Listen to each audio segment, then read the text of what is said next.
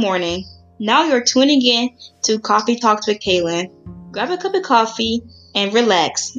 Enjoy this new podcast. Today's topic is student debt and finances with my very special guest, Chanel.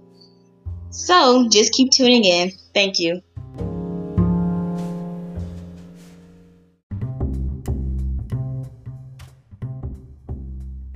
Okay, y'all. This is our first episode. I'm so excited. What about you? Great. I have my special guest here, Miss Chanel Lars. So she's my special guest. So let's give her a round of applause. Woo! So today we're going to be talking about student debt and loans. So recently I read an article about student debt and loans, and then one thing stood out to me is should the colleges give back money to the college graduates? And then I feel yes, because I know some people that actually graduated college 12, 10 plus years ago, and they're still paying back their student loans. So I just kind of wanted to ask you, since you was in college, I wanted to ask you, how are you dealing with the student debt loans that you've been dealing with for so long? Still making payments on my student loan from Dillard University and CHCP. What I did was I consolidated my student loans. I combined them all together to where the payments wouldn't be that as much. And I do feel as though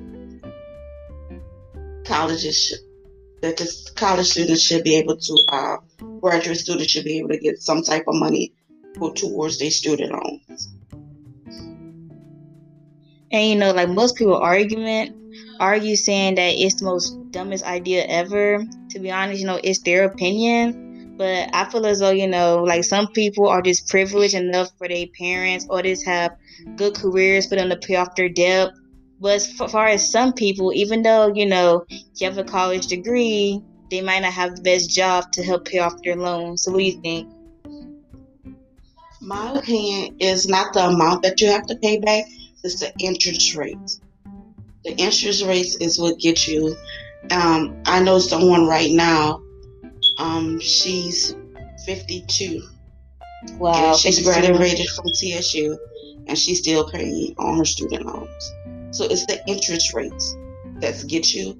You have some people that's fortunate to where they have parents that have money that could take and pay off their student loans, but they have some that's doing it on their own, and they still working a 9-to-5 job to pay off their student loans. It's not the amount that you have to pay, interest rate. So, how long had you graduated college? About 20, 30 years ago. Wow, that's really insane. That's really insane. And it's so sad because some people, things happen and they just die in debt.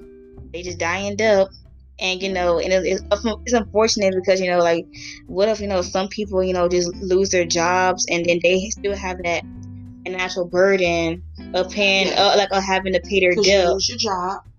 Some people they will lose their job, and they will put a forbearance on their student loan. But when you do that, when you stop to hold your payments for 6 months, your interest rate still calculates. It still goes up. They still add on your percentage. And that can eventually mess with your credit as well? Yes. Wow. I was not expecting that at all. Yes. Your student loans could cause you to have not be able to get a car that you want, or you get the car that you want and your car note is high. Your student loans follow you.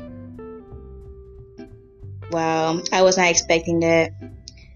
All I really have to say is, when it comes to student loans, just please do not get yourself into a big hole.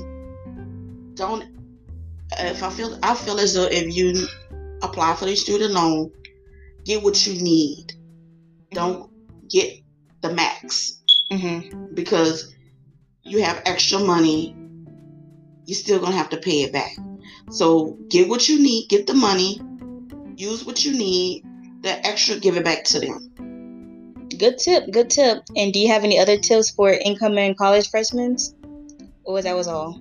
That was it. Okay, y'all. That was the podcast. I hope you love it. All right, goodbye.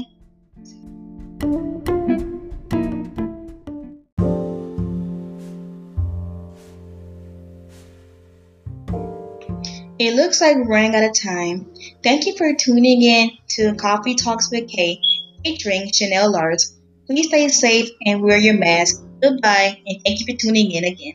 Goodbye.